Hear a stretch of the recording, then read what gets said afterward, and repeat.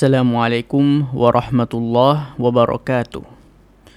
ยินดีต้อนรับพี่น้องทุกท่านนะครับสู่พอดแคสต์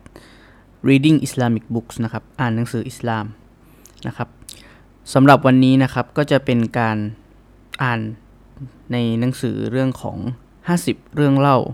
จากหะดีษซอฮีฮ์ของท่านนบีมุฮัมมัดศ็อลลัลลอฮุอะลัยฮิวะซัลลัมของสำนักพิมพ์นูรุลฮักนะครับผมสำหรับบทแรกนะครับก็จะเป็นเรื่องที่1นะครับผมก็คือชาย3คนที่ถูกขังอยู่ในถ้ำรายงานจากท่านอับดุลลอฮ์บินอุมัรบินค็อฏฏอบรอฎิยัลลอฮุอันฮุมาเล่าว่าฉันได้ยินท่านรอซูลุลลอฮ์ศ็อลลัลลอฮุอะลัยฮิวะซัลลัมกล่าวว่ามีชาย3คนจากกลุ่มชนก่อนหน้าพวกท่านคือจากบันีอิสราอีลหลงในการเดินทางกระทั่งได้พบกับถ้ำแห่งหนึ่งแล้วพวกเขาก็เข้าไปแต่แล้วหินก้อนใหญ่ก็ตกลงมาจากภูเขาปากถ้ำจึงถูกปิดคนหนึ่งในหมู่พวกเขากล่าวว่าไม่มีใครช่วยเหลือพวกท่านจากหินก้อนใหญ่นี้ได้นอกจากพวกท่านจะต้องขอดุอาต่ออัลเลาะห์ด้วยการงานที่ดีคือใช้คุณงามความดีเป็นสื่อในการขอดุอาต่ออัลเลาะห์ให้อัลเลาะห์ตอบรับดุอานะครับผมอันนี้ขอเพิ่มเติมนิดนึงก็คือว่า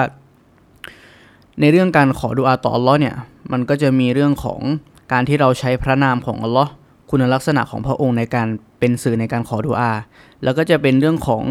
การงานที่ดีนะครับผมอามัลที่ดีเช่นการที่เราละหมาดกิยามุลไลละหมาดกลางคืนหรือว่าละหมาดซุนนะห์ต่างๆเนี่ยเราก็สามารถนำการงานเหล่านี้เนี่ยมาใช้ในการเป็นสื่อในการขอดุอาต่ออัลเลาะห์ได้นะครับผมคนหนึ่งจึงขอดุอาต่ออัลเลาะห์ว่าโอ้อัลเลาะห์ผมมีพ่อและแม่ที่ชราภาพมากแล้วและผมไม่เคยให้ใครดื่มนมก่อนหน้าท่านทั้งสอง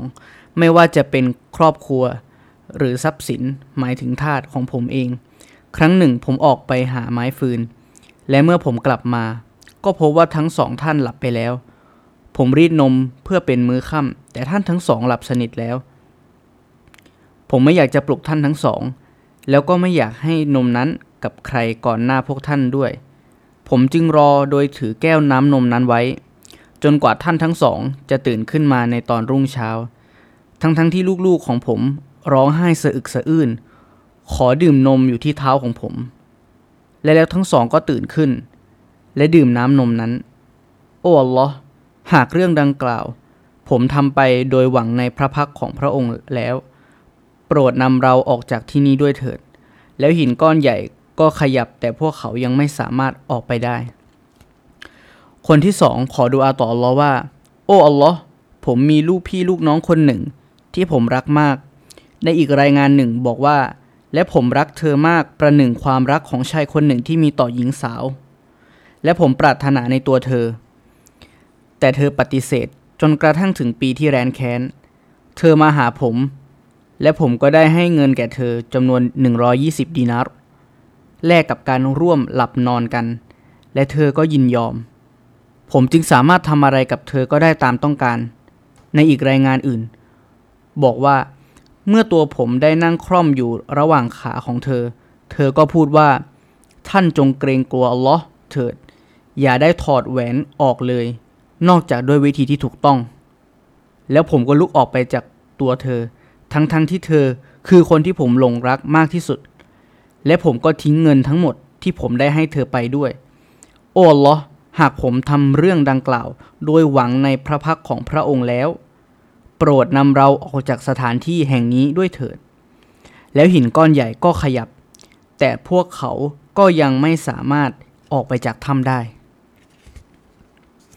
คนสุดท้ายขอดุอาต่ออัลเลาะห์ว่าโอ้อัลเลาะห์ผมเคยจ้างคนรับใช้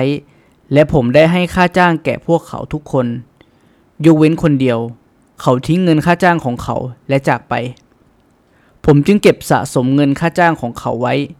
จนกระทั่งมันเยอะมากแล้ววันหนึ่งเขาก็มาหาและพูดว่าโอ้เบ่าของอัลเลาะห์ขอค่าจ้างของฉันด้วยผมบอกเขาว่าทุกสิ่งที่ท่านเห็นอยู่นี้คือผลจากค่าจ้างของท่านทั้งอูฐวัวแพะและทาสเขาพูดขึ้นว่าโอ้เบ่าของอัลเลาะห์อย่ามาล้อเล่นกับฉันนะผมจึงพูดกับเขาว่าผมไม่ได้ล้อท่านเล่นเลยแล้วเขาก็เอาทรัพย์สินทั้งหมดไป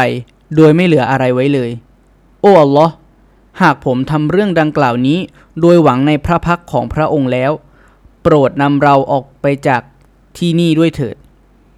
แล้วหินก้อนใหญ่ก็ขยับอีกครั้งกระทั่งพวกเขาสามารถออกไปจากถ้ำได้หะดีษนี้เป็นหะดีษซอฮีฮ์บันทึกโดยอิหม่ามบุคอรีและอิหม่ามมุสลิมครับก็สำหรับหะดีษนี้ก็จบไปแล้วนะครับผมพี่น้องที่ฟังได้บทเรียนอะไรยังไงก็สามารถที่จะไข้ครวญ